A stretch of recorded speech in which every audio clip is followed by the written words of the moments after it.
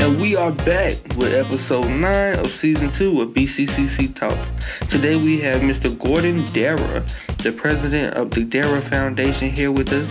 We would jump straight into the interview, but first we have our announcements.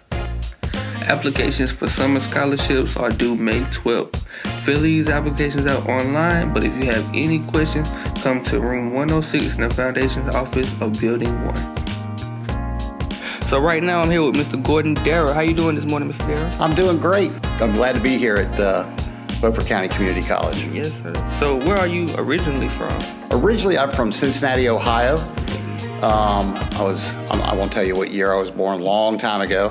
But I moved to North Carolina in 1990. I moved to Raleigh.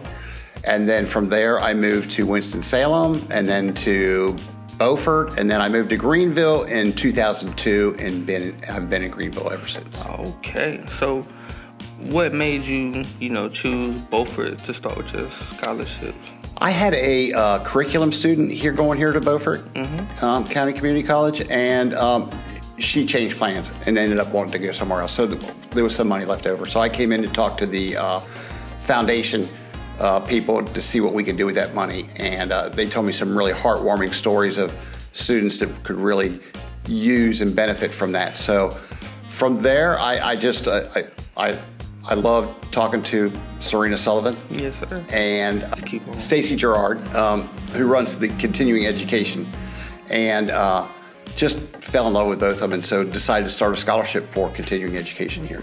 So this inspiration to be a giving person, that's always been in you? Actually, my father started the foundation. He worked at Procter & Gamble his whole life. And when he retired, he started this educational foundation. He had 5 children and wanted to teach each of us the art of giving in our own communities. And then about 8 years ago, he may be the president. So really, yeah, that's wonderful. So would you say that was the role model for the inspiration and everything? Absolutely. My dad was the role model. He's always said, what we have is just on loan to us from God. Take what we need to be comfortable, and whatever we have left over, help those that have needs. So what would you say the keys to the success of running the foundation would be? Finding the right fits, the right collaborations. Like, for instance, I work with other community colleges, but BCCC is leaps and bounds above the other community colleges I work with. I mean, y'all are so responsive. I mean, I think we support 142 scholarships, and I've gotten 142 handwritten thank you notes. You don't get that very often. And so I just love this small community college and what you all are doing. We have the same philosophy as helping those that need the help. Most definitely. And listening at the dedication earlier, they were talking about how rather than going to a big university, you came to the smaller community colleges and you helped more people. Was that like an emphasis in your decision making when rather coming to a community college than a university? Well, we actually do both. Really? And so we think there's a need to help in both areas. We are actually focusing more and more on the community college side now because you can get a degree or certificate in a shorter amount of time and go out and make a real difference in the workforce.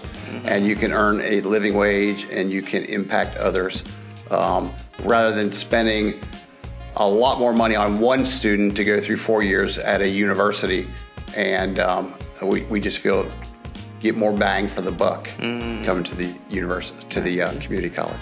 So would you say mostly helping the people, that's what keeps you motivated to keep the foundation? Oh, definitely. I have got, like I said, I've got 142 handwritten thank you notes. If I'm sitting in my office, and I keep every one of them. If I'm sitting in my office and I'm having a bad day and things just aren't going well, I'll pull them out and start reading through those thank you notes, and it's just so heartwarming, and it really brings me, it grounds me, it brings me back to earth and realize what I'm doing. Most definitely. I can clearly see, I work in the foundation's office also, and we do the annual report. And reading those thank you letters, you touched many, many people as you've spoken, and it's very commendable. And, I respect it, and I appreciate you taking the time to help the people in my community. But for my podcast, I do, a few speed questions. It's like getting to know the interviewee. Sure. So what is your favorite food? Pizza. Pizza? What kind of pizza? Pepperoni and sausage. Really? I used to work at Pizza Inn here at town. So I never tried it. Now, my favorite is Papa John's, but my wife doesn't like Papa John's, so we don't get Papa John's very often. My mother used to work at Papa John's. We're a pizza family. Yeah. But no. It's the best food. It is. I see why you like it the most. I could eat it every day. Really? Breakfast, lunch, That's what they should have had today instead of the cake. Yes. I like that. So do you have a favorite movie? One Flew Over the Cuckoo's Nest. Oh. With Jack Nicholson. Okay, I've never heard that one. You've never heard that? Oh my gosh. You've got to watch it. What year did it come out? It's I don't know. Long time ago. Because I'm actually notorious. Way before you were born. But I'm notorious for knowing things that happened way before I was born. One Flew Over the Cuckoo's Nest. You've got to watch it. It's kind of hysterical, but kind of sad at the same time. Really? But it's a good movie. Like a cuckoo. Like cuckoo. Cuckoo. Okay, I hear you. And it's about a home for insane people. Oh, I see. You putting me on. They're trying to break out. You put me on to some culture this morning, Mr. Darragh. There you go. So, what was like your first job, if you can remember? Yeah, my first paying job was cutting grass. Around the neighborhood. I went around and hustled up jobs, cutting grass, taking care of flower beds, that kind of stuff. That was my first job. And my last question is, what does success mean to you? Like, what determines success to you?